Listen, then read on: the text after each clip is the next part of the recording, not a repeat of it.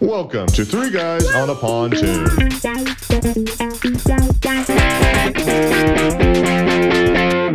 Hey guys, this is Zach. Hope you guys are having a great day. Here's a bonus episode with our buddy Brian that does comedy in Chicago. Hope you enjoy. Have some fun. Yeah. That's fun. The most aggressive thing I ever did with shots, I remember in college. I don't know if I ever told you about this, Cam, but senior year, we had a bottle of early times that we just we did not want, and we're like, all right, we're getting rid of this. Like, all right, we're gonna play beer pong, but anytime someone makes a cup, you do a shot. Ooh. So we all just were ripping shots of early times, and we still went to the bars. I was like, how did any of us survive? We finished the whole bottle. Well, back then, my alcohol tolerance was like Insane. Oh, I remember could go I went out. back. I think it should be. I don't even know how some of those drinks are legal. Looking at it now, because I went back a few months later and had drinks at Purdue after we graduated. Only a few months later, and I was like, "How was I able to drink so many drinks?" I'm like, "I am two drinks deep and I am hammered." Well, it used if to be anyone knows, 5, 6, 7. Yeah, the Cactus cups at Cactus, they they grab literal 6 bottles, 3 bottles in each hand, flip it upside down. These I don't know how big. I have a cup right here. I don't know how many ounces, right? Yeah, I think they're 24 ounces. I mean, they're huge. Yeah, and so, but they fill it up to yeah. They fill it to how big the brim. That is? Yeah, but they fill it like maybe a half inch from the top, and then just go with the Coke real quick, and that's it. And you're out there chugging these things. Usually one will do you. If you try and drink if two, you're you're three, you're in a new world. But I swear, senior year, there's one time senior year I went out, I drank 2, and it was drinking my third, and I was buzzing, but I was like, I should be probably like blacked out right now, and I'm not, and I feel pretty good. Like I'm not even that drunk. But do you remember the cups at Brothers? Like the hard plastic cups, they're like thick plastic. They were heavy. They were like, I didn't realize they were all doubles. And I remember I used to go to the bathroom and I put it in my mouth and just hold it in my mouth with my teeth while I went to the bathroom. I went back like a few months later and tried to do that. I'm like, how did I used to do this? I'm like, these are so hard to hold in the mouth. I'm like, this is insane. I'm like, was I just built different? Yeah, like where you have like the cup, you look at it, you like chew or like you bite the back of it, hold it.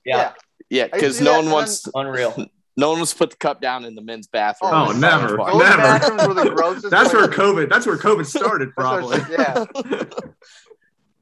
That and it wasn't a lab. The dance floor at where else? Dude, so many bars at Purdue are closed. Yeah.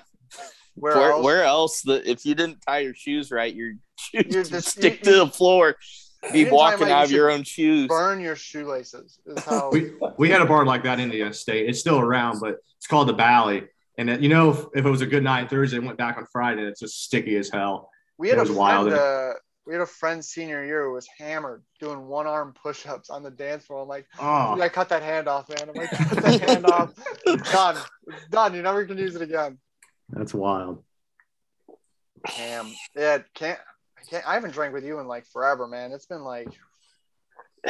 Yeah. Well, I was gonna. Austin. Yeah. And ago. Brian came down to. Was it Austin or Dallas? It was Austin. I was out. Or not Austin. It was Houston. I was doing shows. Yeah, Houston. Yeah. I drove over to Houston. Yeah. That was. I was just down there again. I was down there in July doing. Was that last year or 2 years ago that you were down? December 2019. Yeah. Because I was gonna come and I was trying to come see you last year in Chicago, and then COVID hit, so everything was fucked. But it's I mean, right now it's a question mark. Should have came this summer. It's wild. Squeezed it in. Yeah, no, aren't you? Are you still out in Nashville? Yeah, I'm in Nashville now, so not too far. Yeah, definitely, dude. Yeah, dude. I miss those. There's some good stories, man. Like your 20th birthday. Have you ever told these guys about that? I don't. I don't know. I don't know if the Friday 13th fiasco. That was a nightmare. Oh my god. Cam did 20 shots. 20 shots, right? Yeah, you did 20 shots. Yeah, I think it was like 16 shots and 4 beers or something like that. 20 drinks for his birthday, and I definitely didn't drink that much. I really I was a baby at drinking back then, and I remember we walked out of this house that was your fraternity brothers. I'm like, I'm gonna walk him home, and we took 2 steps, and I immediately dropped him and fell down. I was like, I am hammered. I'm like, there's no way I am carrying this man. They're like, leave him here. They're like, what's wrong with you?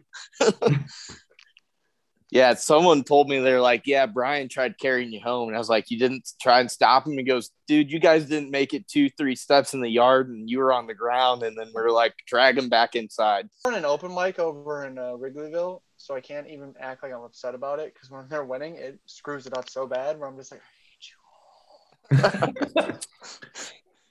Brian,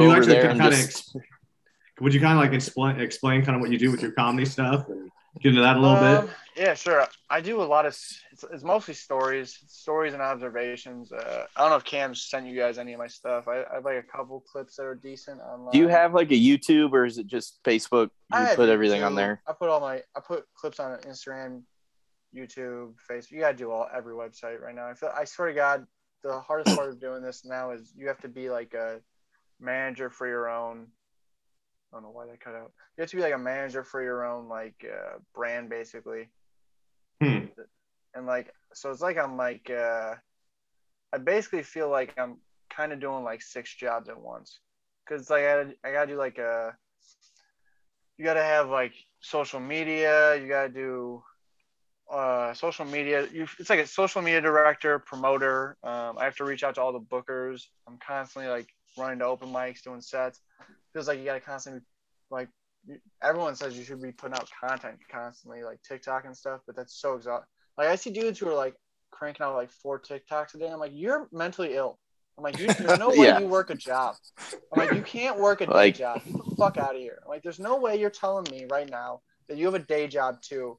If you have a day job, you're working at home and you're not doing any of the work. And if your bosses ever find out you're putting out 4 TikToks a day, you're canned. I guarantee. Oh yeah. Yeah. Like, how do you have a regular life but still be able to put out enough content that everyone is like?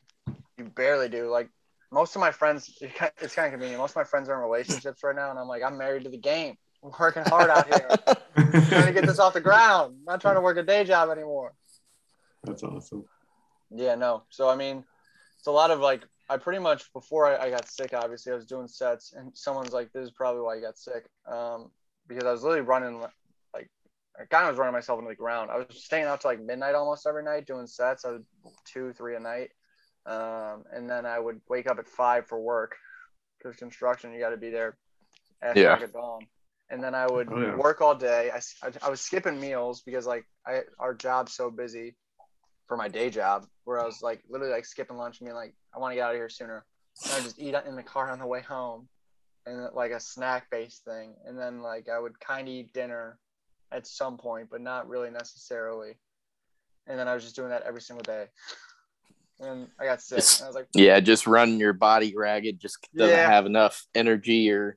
I was joking about one time. My therapist said he's like, something's gonna give, either your job, comedy, or body. I was like, you want to start taking bets on those? Because I bet we could get some good odds. And I was like, if anyone took that last one, they nailed it. So we kind of talked like you've had good crowds, bad, like you've had hecklers. Like what are the crowd types? Like there's times you just go in and the crowd's just not into it, or there's sometimes like there's certain settings where it's just designed for comedy. Like if you do clubs like Zanies or like Laugh Factory, you'll go in and it'll be like, all right, this is just gonna go well. Yeah, everyone's there everyone paid to get in. Everyone's there to listen. And there's always the fun show where you go there and they surprise the people at the bar with comedy. And they're like, oh yeah, by the way, there's a comedy show happening tonight. You didn't tell any of these people? And now you have to be like, how's it going? I'm going to tell my jokes. I hope you guys like them. And they just all stare at you like, what the like, I'm just a drunk trying to get drunk. Like, I came here to get hammered. I didn't come for this. Those are always fun. Then there's never like, it's so rare for it to be like a crowd wants to hate you. Like, except There is a show they do in Chicago called the Tomato. They haven't done it since the pandemic, but they do the tomato throw show, where they throw foam tomatoes at you, and that is so demoralizing. It's insane. You're up there and it's like, why they throw actual tomatoes at you? Throw foam tomatoes at you while you're doing your jokes, and they're like, yeah.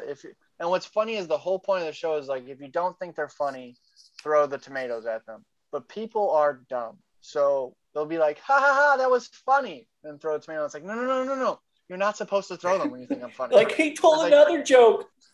Yeah, that's literally what it's like. And it's like, I get money if I get the least tomatoes. Stop throwing them at me. I'm like, you're all laughing. You're all being dumb. Do you not get this? It's like, no, they don't because they're idiots. And they're like, oh. That was always rough. Those were always rough shows where you're like, why am I doing this to myself? But you learn from it. It's definitely an experience to learn from. They're 100% going to bring that back. I guarantee it too. It made that club money, so I know it's coming back eventually. Well, you were doing during the pandemic. You guys were doing like shows in the park, weren't you? That way you could spread it out. That was how I learned how to handle hecklers. Okay, really I'm sure there are people just walking by like yelling just like, shit. What? Oh my god, so much. I've never felt more like an insane homeless person my whole life than like just being in parks, like talking into a microphone at strangers, just trying to enjoy their days. It's like, I'm just trying to take a walk in the park with my husband and you're saying obscenities. I'm like, yep, that's who we are. We're broken. It's like those preachers on the side of in the park. Oh my God, exactly. That's exactly what it felt like. Oh, I bet. It's like, we're doing the Lord's work here, just in a different way. Yeah. Yeah, no, that was always cool. And then it was always great having like dogs, just like 90 dogs barking in the background while you're just trying to be like, well, I'm just trying to say these things I think are funny. But what was nice about those is I kind of figured out if you make fun of the situation, people kind of get on board because it's an absurd situation to be like, I'm in a park telling jokes. And it's like, well, is that dog barking at me? I bet he is because he thinks I stink. Yeah, I feel like if I was just I'm going to come back around this walk every Wednesday. Yeah. I feel like if I was just walking through the park and heard people saying, doing comedy, I'd probably stop and listen for a while. Be like, you do get a lot of people stop and listen. Like, there's a couple things. There's a couple spots that really kept me going. Out in the open mic was one of them. They did outdoor mics, and they still do shows on Fridays on this one park, which is cool. And Comedy Pickup was a pickup truck mic that my friend started, and then they turned into a showcase, and now they do comedy and music out the back of it at random parks. I mean, there's still spots that do them, which Parallel Park is another one. They do a show I think once a month on Saturdays or something like that, or once every few weeks. But like, there's still places that do them, and it is fun. It's a good time. Like those situations they made better by like turning them into parties and like making them like a fun experience. Because when it started, it was just us like with microphones and parks being insane. But then eventually people kind of figured out, they're like, oh, you can make this fun for people and like get them in. And that really helped. So like it really buoyed me through last summer, that's for sure. And then this summer I've just been back. I'll still do stuff outside. I don't care. I mean, once you start doing it, it's like, I'll do it anywhere. Yeah. Once you do it in a park, you're like, I'll do this literally anywhere. I will do this on a cruise ship. I will do this. You could literally write a Dr. Seuss about this. I was just about to say, it sounds like a Dr. Seuss book. I will do this on my hips. I will do this on my knees.